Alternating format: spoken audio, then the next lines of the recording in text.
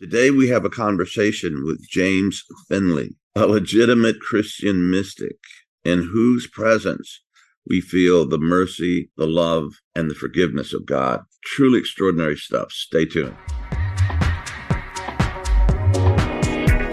Welcome to Deep Transformation, Self, Society, Spirit, life-enhancing, paradigm-rattling conversations with cutting-edge thinkers, contemplatives, and activists, with Dr. Roger Walsh and John Dupuy.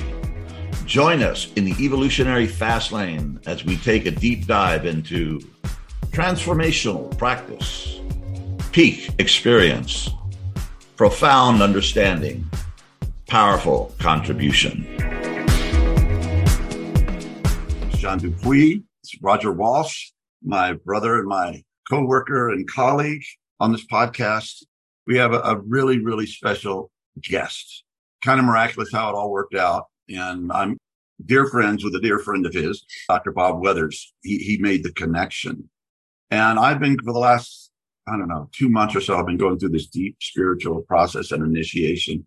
And James became my companion on the way. I just fell into, on the YouTube and his books and everything. Then I got the book in the mail and I'd forgotten that we were going to talk to him. So I'm into this process and I go, you're talking to James in like 3 days. So anyway, I'm really open and I've really been touched deeply by this man. And he is, it's The Healing Path. It was a book, his autobiography that was just published. It's really short, but it's still heavy. It's very, very open. It's very sacred. It's very honest. It's very painful. And it's ultimately deeply, deeply initiatory and inspiring. So I recommend it if you get the book. Healing Path. James grew up in an abused household. He ended up spending 6 years in Gethsemane, I believe was the name of the monastery, was under the tutelage of Thomas Merton, whose work he has continued to bring forth into the world in a very powerful and deeply wise way. Became a psychotherapist and worked with people deeply traumatized, as it's in the book in its own case, and brought together the spiritual dimension, the transcendent dimension of spirit and God with psychotherapy and healing. What a mix. So I think that I could say a lot more, but I'll spare us. But James, brother, thank you so much for being here. It's wonderful to see you again. And John, I'm going to jump in. You're so enthusiastic. You've been so immersed in James's work for these couple of months. You forgot to give his full name. So this is, I'll give the full titles, etc. Dr. James Finley, who has said all of what John said, and a psychotherapist, spiritual therapist. And he's the author of, and the book John was referring to, The Healing Path, is his memoir. But he was also author of the book Merton's Palace of Nowhere, which is a really exquisite spiritual account. And so with the formalities, adding to John's enthusiasm, here we are. James, welcome. Thank you. Such a gift to be with you. And gosh, there's so many places to start. Now that I've jumped in, John, there was a place you want to start? Because otherwise I can just keep going. No, you can keep going, Roger. I love it when you go. Well, James, you've been one of the integrators of one of the key movements of our time, and this is the first time we have the world's spiritual traditions together. It's the first time we have a thriving psychology and psychotherapy. And you've been bringing those together in a very intimate way with your kind of spiritual psychotherapy. Perhaps you could just tell us, there are multiple schools. There's transpersonal psychology, which has been more bringing the world's traditions and Eastern traditions together in a synthesis. There's been the grand synthesis of Ken Wilber with his integral psychology and integral spirituality, psychosynthesis, Akomi. There are all these schools, but please tell us a little about your the way you bring these two worlds together. For me, I think that, I grew up in this home, oldest of 6 children, and my father was a violent alcoholic. My mother was a devout Catholic. And I could tell growing up her faith was what she held on to, that kind of gave her the courage to stay with all the things that were happening. And she encouraged us to do the same. And I did from a very young age. I just turned to God in a sincere way and experienced God responding to me or merging with me in a kind of a oneness. And that did sustain me. I was very dissociative. I was very traumatized through all of it. And then when I was in the ninth grade, and all of this, I attended it at the time. It was an all boys Catholic high school, Archbishop Hoban High School. And the instructor mentioned monasteries. I had never heard of monasteries before. And he described monasteries as places where people go to seek and find and give themselves to God, who's completely given to us in every breath and heartbeat. And believing that search for God, that it touches the whole world in ways we don't understand. And he mentioned Thomas Merton. I never heard of Thomas Merton before. And at 28 years old, Thomas Merton gave up a promising career in literature and entered this cloistered monastery. He wrote his autobiography, The Seven-Story Mountain, which won on the New York Times bestsellers list. So that day after school, I went up to the school library. They had one book by Merton, The Sign of Jonas, which is a diary he kept in the monastery, a journal. And on the first page of that book, Thomas Merton says of himself, he says, "As for me, I have but one desire, the desire for solitude, to disappear into the secret of God's face." And at 14, I didn't know what it meant, but something in me did. I said, me too. Like the depth and sincerity where his words came from touched that place in me. And I got my own copy of The Sign of Jonas. And for the 4 years of high school, the violence got worse. I just read that over and over and over in my prayer and so on. So during that time, I then felt I wanted to go to the monastery. And my dream was to sit at Merton's feet and have him guide me into the secret of God's face, kind of this mystical lineage. And I went, right day after I graduated from high school. And I stayed there for 6 years as a cloistered, silent Trappist monastery, chanting the Psalms and simplicity manual labor. And it had a very profound effect on me. It really did. And then I was graced to have Thomas Merton, this novice master, to guide me. And then he introduced me to the mystics, the classical texts of the mystics, Teresa of Avila, John of the Cross, Cloud of Unknowing, Meister Eckhart, and so on. So when I left the monastery, I wanted to continue living a contemplative way of life in the world. And in that effort, I got married, which ended in divorce for my first marriage. I had 2 children by that marriage. And in the midst of that marriage, I was teaching religion in a Catholic high school and writing high school religion textbooks, co-authoring with a colleague of mine, Jesus in You and Your Faith in You and Christian Morality in You. And I wrote Merton's Palace of Nowhere. And it's all about Merton's insight into classical understanding of ultimate identity beyond the ego, our life hidden with Christ and God before the origins of the universe, and how to find our way to the true self and live by it. And when that book came out, I began to get invitations to lead silent contemplative retreats in the United States and Canada. And so I would travel around leading these retreats. So one of the very first person who invited me was a clinical psychologist. He told me at the end of the retreat, he said, if I would commit myself to the contribution that the contemplative traditions make to mental health, he would see to it that I could have a PhD in clinical psychology as a gift with family support, not as a loan. And so I moved with my wife at the time and 2 young children from Cleveland, Ohio to Pasadena, California, and the School of Psychology at Fuller Theological Seminary. And it was 5 years of full-time clinical work. And I specialized in trauma. And I was giving retreats locally, also these silent retreat meals are in silence and so on. So a lot of the people started coming to me for therapy. They wanted to work through their trauma and they wanted their spirituality to be a resource in their therapy. And at the same time, a lot of people on the silent retreats would come to me one-on-one on the retreats and say, in the unguarded vulnerability of meditation, suffering arises. So I started experimenting with this place where trauma and the presence of God touch each other and looking at it as very precarious because the intensity of the trauma can close off experiential access, not just to the divine, but to ourselves. What can also happen is out of the broken places, a light can shine through, a transformative light. So at the end of therapy, it's not just symptom reduction. One would hopefully it would be that. But the person would say at the end, something happened in here, in this therapy, something that no one can ever take away from me, that I matter, that my life has a value that cannot be calculated, it has a boundaryless dimension. And so that became my life, really, both within myself and in the people that I saw. This kind of, I call it how to be healed from all that hinders us from experiencing the steady, strong currents of divinity that flow on and on in the bittersweet alchemy of our lives, and how to find a language for that, or a place where it's safe to go there and walk through it. The Buddhists speak about walking through the middle of the flames and discovering that it's raining in there. That's been it for me. It's been a very personal, ongoing. There's a major thunderstorm going on in my neck of the woods here. So if you hear, that's probably just God saying amen to everything you're saying. But anyway, if you're hearing that, that's because that's what's going on here in Utah. That's great. That's good. You know, I've been deeply immersed in your work and in your story. And when we talked a few days ago, and I brought this up, but in the book, you know, you talk about the horror that you were exposed to with your father. Okay.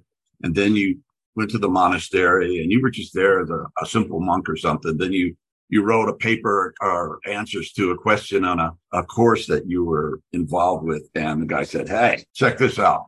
This guy should be, you know, for priesthood. It's obviously, and you probably at that point, it was the first reflection you got back that you were actually pretty brilliant. That must have been a real eye opener. But in the monastery, you were also sexually abused, and you're extremely abused by your father. You don't talk about it in the book, but when you left the monastery, you went home and you confronted your father. He said, never happened. You're full of crap.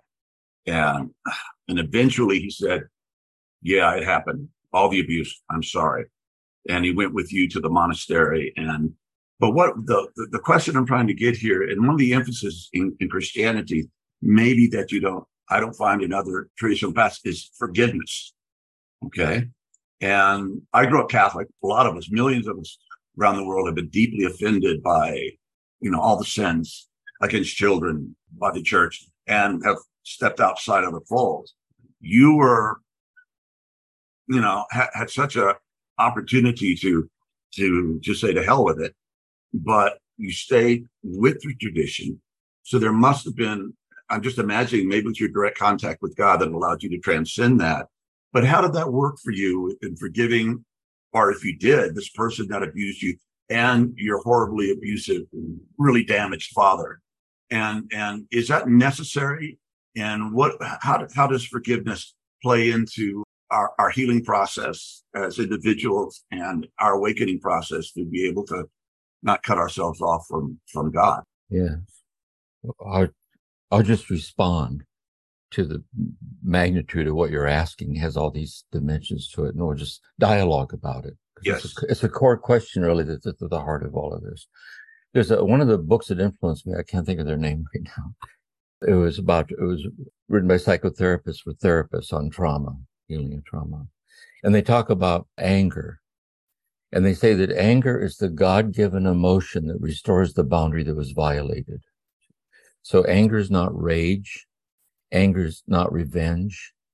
Anger is not violent. Anger sets a boundary. See, I will not passively allow you to treat me or talk to me in ways that's less than the way I deserve to be treated, you know, as the dignity of a human being like this. So there is healing without forgiveness, but there's no healing without anger. Until you set the boundary, the anger that I'm talking about, setting nonviolent resistance, like Gandhi, to overcome the enemy with self-suffering, sincerity, and truth. You know, Dr. Martin Luther King. Richard Rohr says, the word nice isn't even in the Bible. Jesus never said, blessed are the nice. Jesus often wasn't nice, but he was always truthful and grounded in the love. And so and the reason this boundary is so important is a traumatized, childlike part of the self that still lives inside of you won't believe you if you keep passively going along with people that are abusive to you. So you have to bear witness to the anger, but then because if you forgive before you set the boundary, the unacknowledged anger will leak out sideways as passive-aggressive behavior, self-loathing, addiction, and so on. But standing in the clear-mindedness of anger, you're not completely free until you forgive. See? You're not completely free until you forgive. Father, forgive them, they know not what they do. Because when love touches suffering, the suffering turns the love into mercy. See? this oceanic mercy. So that sense, like the contemplative reading of the Gospels and the Psalms and the reading of the mystics became so kind of central to me, I guess, in my own collusion with, so for example, with the sexual abuse at the monastery, I fled this violence from my home.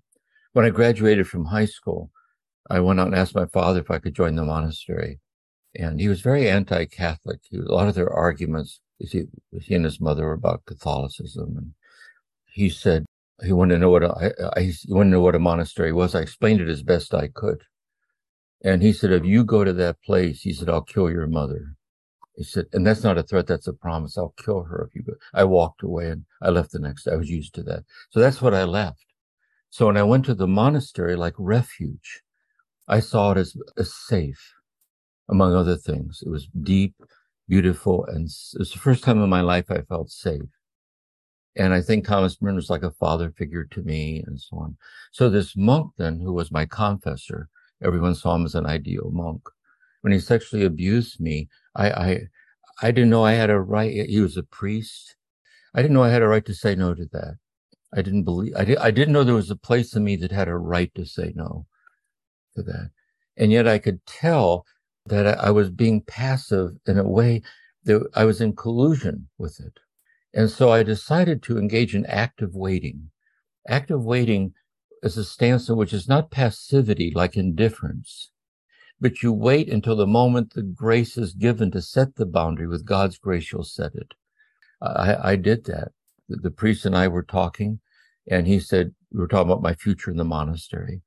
And he said to me, you probably will. You'll go on and take solemn vows till death, and you'll get ordained to the priesthood. You probably will be allowed to go to Rome for further studies. I wanted to study under Bernard Larnagan in Rome, on the contemplative epistemology of Larnagan. And then he said to me, and then when you come back, you and I can pick up where we left off in our very special friendship. No one will know. And the voice inside said, he's not going to let us go. And I went into a deep depression. I became deeply paranoid because I lost refuge. And I left. I didn't tell Thomas Merton. I didn't tell the abbot. I didn't tell John Hughes Bamberger, who was a psychiatrist, who was a monk at the monastery. I just left, came back home, and dropped out of the church and lived with shame that I didn't set the boundary. Until later, I was able to find help, to find the boundary and to understand why I couldn't set the boundary, like experiential self-knowledge, to walk my walk, the wreckage of the past, with mercy and clarity and honesty and so on. So that's been my story, of it. And then I think the same thing when I would work with people in trauma, they would be seeing me when they felt the alliance was safe enough to be vulnerable in front of me. They would share their rage or their fear or their self-cutting, whatever it is they were doing. And then they would say, I hate this about myself. And that's the issue. We catch ourselves in the act perpetuating violence on the part of us that needs to be loved the most.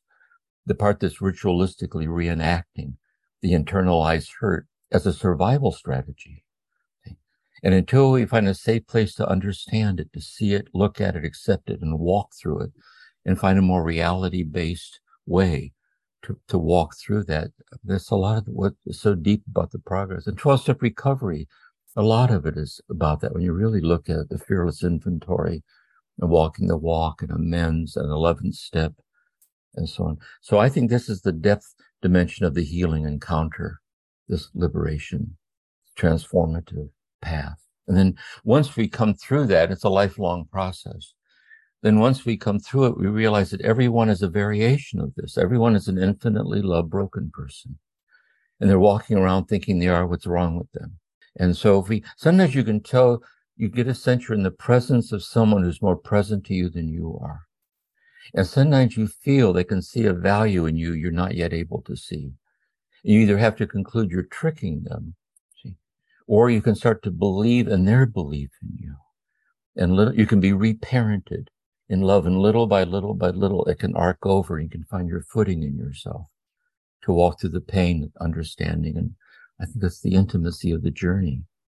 I think it's another kind of follow-up question to that. Obviously, you didn't blame what happened on the church. You were able to forgive the church and your father, apparently, and this priest. And I'm just saying that because I don't think you could be the person that I've seen and known and speaking to right now if you were still held on to a lot of rage and in some way transmute that righteous rage, if you will, into something else. And is that something, and I'm talking about somebody who's worked, I've dealt with forgiveness and the lack of it. And I don't find that I can do it myself. There's some things that are so deep, it's got to be grace. I think I'm making progress, but it seems like something that just gradually, like a sandcastle on the beach, wave after wave, eventually dissolves it. And it just goes back to the ocean. And how is that in your case? And maybe what can you tell us for those of us who are hanging on to something that we cannot, not that we don't want to let go of, to forgive? Well, here's my sense of it. What helps me, what I see this, is, I want to take the church first, about the church. You're right. I realize the church didn't do this to me. Monastic life didn't do this to me. The community didn't do this to me. This person did this to me. But I so identified with the church as a monk. And when I left the church. I just couldn't abide it. I couldn't see how God could buy into an outfit like this, really. What saved me, really, I was in the beginning of this dysfunctional marriage, and I still wanted to keep this connection with the divine.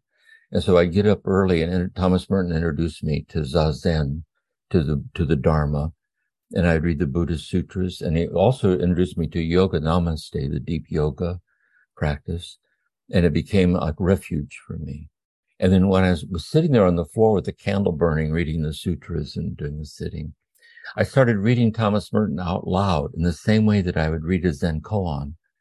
And the depth and beauty, I found my way back in to mystical Catholicism. I found my way back into the mystical depth dimension of this infinitely love-broken community. So with regard to the church, I didn't blame the church, but at the same time, the church, what came out about all this pandemic level of sexual abuse in the clergy is the church's very inadequate and dishonest understanding of sexuality, really. And it's come a long way with that. It has a long way to go. And there's a lot of culpability in that. There's still people in the church. If it wasn't for lawsuits and everything, they'd still be doing it, really.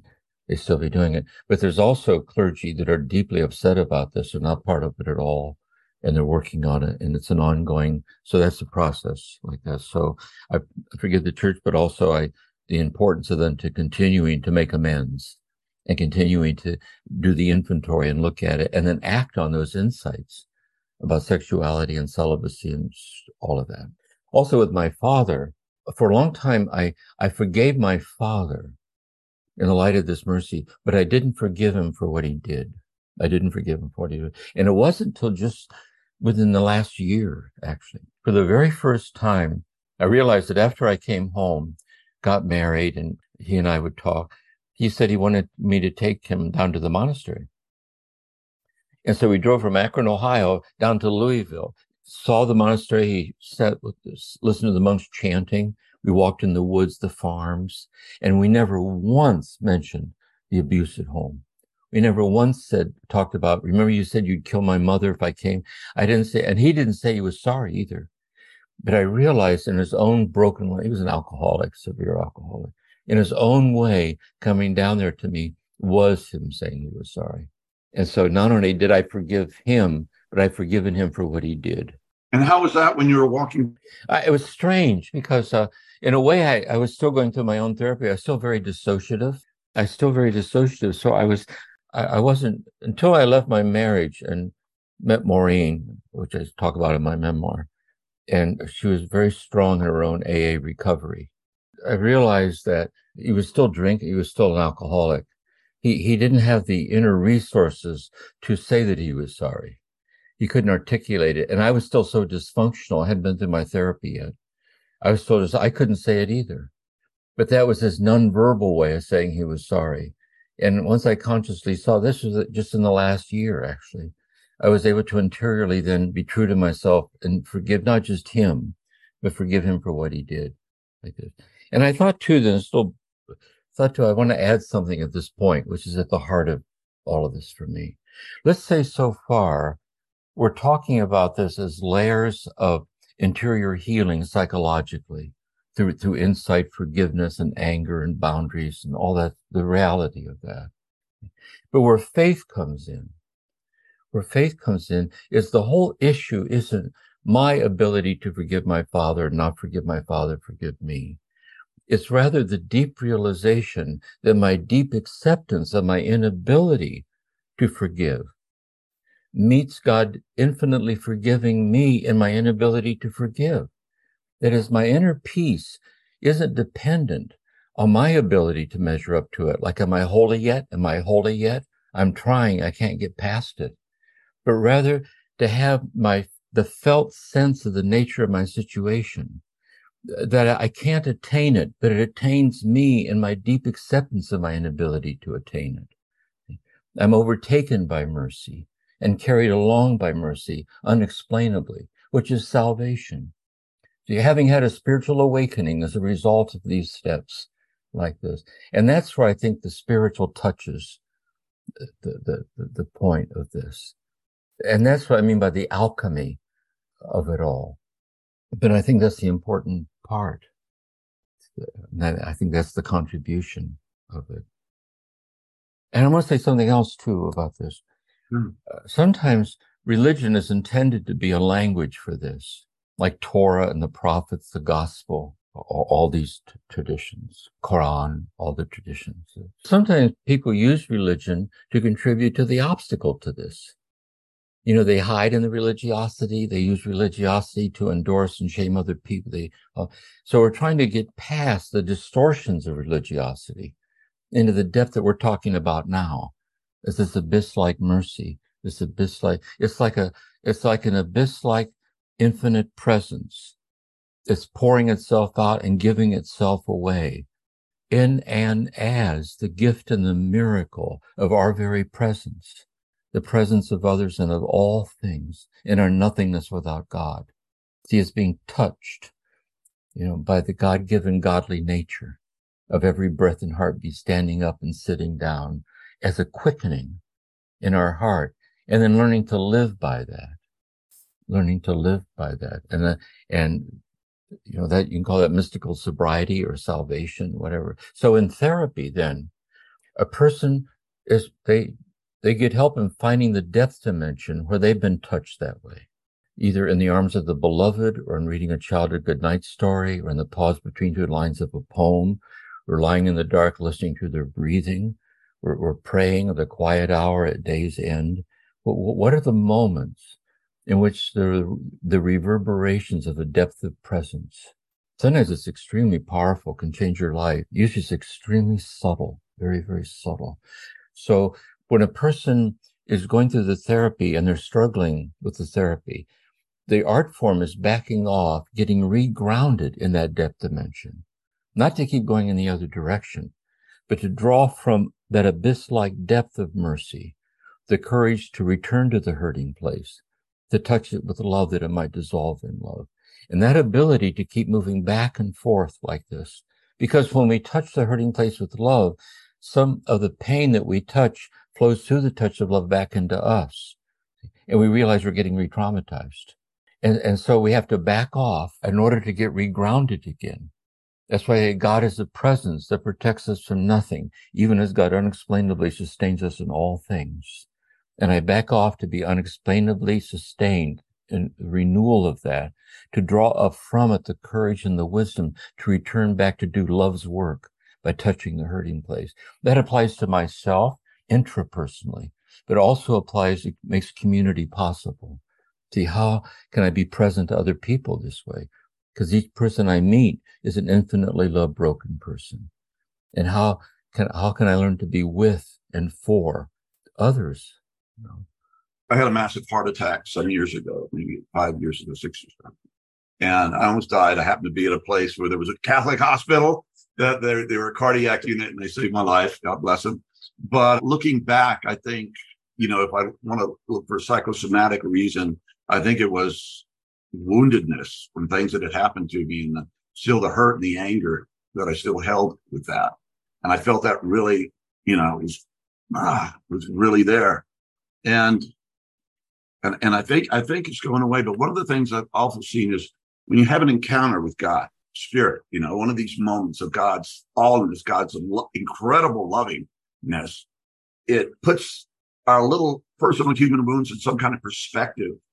That the goodness of it, or the mystery of God, is so enormously infinite that our suffering somehow gets down to a perspective where we can really make choices about it and let go. At least that's kind of what it feels like in my journey to forgiving myself and others.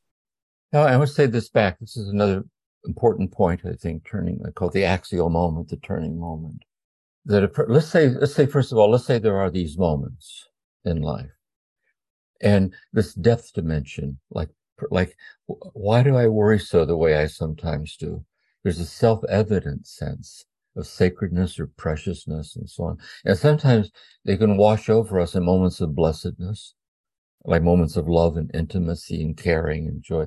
But sometimes it can unexpectedly shine forth out of tragedy like this. It just shines forth. And so it goes like this. And then when it's actually happening, it's too self-evident to doubt, too deep to comprehend. You're being intimately overtaken by the nearness of the unexplainable like this. So the moment passes, you return back to your life. But then there's this question. See, the question then is, I will not break faith with my awakened heart. In my most childlike hour, in the arms of the beloved, as I was at death's door, and the sorrow where I just lost everything, something was given to me there. And furthermore, I intuit that in that moment of awakening, it wasn't that something more was given to me, but rather in that moment, I momentarily glimpsed the infinity of mercy that's always being given to me, standing up and sitting down in this very moment. And therefore, I experience a longing to abide in the depths so fleetingly glimpsed. See what? And that's the path. See, it's the path of longing, which is really an echo of God's infinite longing for us. So that's what these mystics teach, all these paths. What is the path? The daily rendezvous with God, the quiet hour, vulnerability. What is the path along which I can be healed from all that hinders me from experientially living in the plenitude of mercy that is the reality, the immediacy of every moment of my life? And where can I find someone well seasoned in such things who can guide me? And this is where I think it's such a gift to discover the spiritual teachings. The depth dimension recovery, or the Dharma, or the Sufi, whatever the tradition is. And for me, it was the monastery. And then I say to myself, this is Richard Rohr to the Living School. When I left the monastery, I discovered in order to live this way, in the monastery, every aspect of the life is intended to nurture and protect what we're talking about. The silence, the prayer, the psalms, the poverty of spirit. Out here in the world, it's not like that. We live in a world, I think the impression I have, we get in the momentum of the day's demands. We feel we're skimming across the surface of the depths of our own life. We're suffering from depth deprivation. Wow, that's a profound concept, James. I haven't heard depth deprivation, but yes. Yeah, because when we drop down into the deeper place, it's not an intrusion. We belong there. It's actually homecoming. It's actually an actual kind of a homecoming. And also God's unexplainable oneness with us is hidden in the depths over which we're skimming. The depths are infinite and boundaryless. And so having tasted it, I have tasted, I will not play the cynic. I will not break faith with my awakened heart. Therefore, how can I set out on a path? First of all, how can I learn to trust the moments where I'm fleetingly quickened? Like that there are these moments. And how to see that the light that shines out from those moments illumines this path. And this is the path of healing. And I hold it's also the depth dimension of the healing path of psychotherapy. The foundations of trauma means a wound. The foundations of trauma, like where's all this trauma coming from? These traumatizations, great and small, they're not found and the traumatizing things that can and sometimes do happen to us as human beings. The foundations of trauma aren't found there. The foundations aren't found in how we've internalized those traumatizations and ritualistically act them out as symptoms. The root foundation is the traumatized capacity to habitually abide in the infinite abyss-like depth that's welling up and giving itself to us unexplainably in every breath and heartbeat. So as I learn to heal that depth dimension, I draw from it the strength and the courage and the light to guide me along the horizontal line of touching the hurting places in my body, my mind. This, all things considered, what's the most loving thing I can do now for my body, my mind, this person, this relationship, this community, this plant, this animal? And so the horizontal dimension in our passage through time is intersected by a vertical depth dimension of the infinite. And the infinite is welling up and giving itself to us in and as the horizontal dimension. In and as the divinity is standing up and sitting down. And I know it's true because in a fleeting moment I tasted it. Thomas Merton once said, he said, the most important things in life, he said, there are certain things in life we simply have to accept as true or we go crazy inside. And they're the very things we can't explain to anybody, including ourselves. Dan Walsh in metaphysics class, medieval philosophy, he said, I know it, I know it, I know that I know it. The trouble is, it's I who know that I know it. And when I try to tell you what it is that I know, I can't say it. It's not a fact. See, but although I can't say it, I can bear witness to it. My own broken way, that the light is shining out to the broken places of my heart, deeply accepted. And I can learn to live that way and share it with other people. And you transmit it in a nonverbal way too. You do. That's what brings it all to life. The spirit self that comes through when you on this journey and you've come back. John of the Cross, in his love poetry, he talks about being held a prisoner by a hair that flutters on the neck of the beloved. That lovers know there's no such thing as a little thing. The sideways glance, the tone in the voice, a touch, a silence that's actually a respectful silence that doesn't intrude upon the space that you need to find the words to say something. It really is. And that's why I think psychotherapy at this level is meditation for two. It's meditation for two. Two people are in synchronous kind of together like this. This is the community. There's so much in what you've said, James, and I just want to name a few of them to give them emphasis and so they don't get lost. First, the emphasis you laid on acceptance and forgiveness. So a certain stage, and then often it's an initial stage of healing, to whatever extent we can, to accept our limitations and whatever reactions we're having, and not add to the pain by condemning ourselves for having whatever our responses are. It's kind of counterintuitive in a lot of ways, but it's so crucial. And you mentioned there's a technical name for this in psychology, but I can't remember it. The almost universal or so widespread tragic belief that I'm the only one who's broken. Yeah. So many people wandering around thinking other people have it together. There's something, not only am I broken, there's something wrong with me, that I'm the only one who's suffering in this way. You mentioned in forgiveness that there's a time and a place for anger. And you implied this, but I want to bring it out that forgiveness first is a very profound practice. And it also goes through stages. And a certain stage, it's appropriate to be in anger. It's a certain stage, it's appropriate to acknowledge one was badly victimized.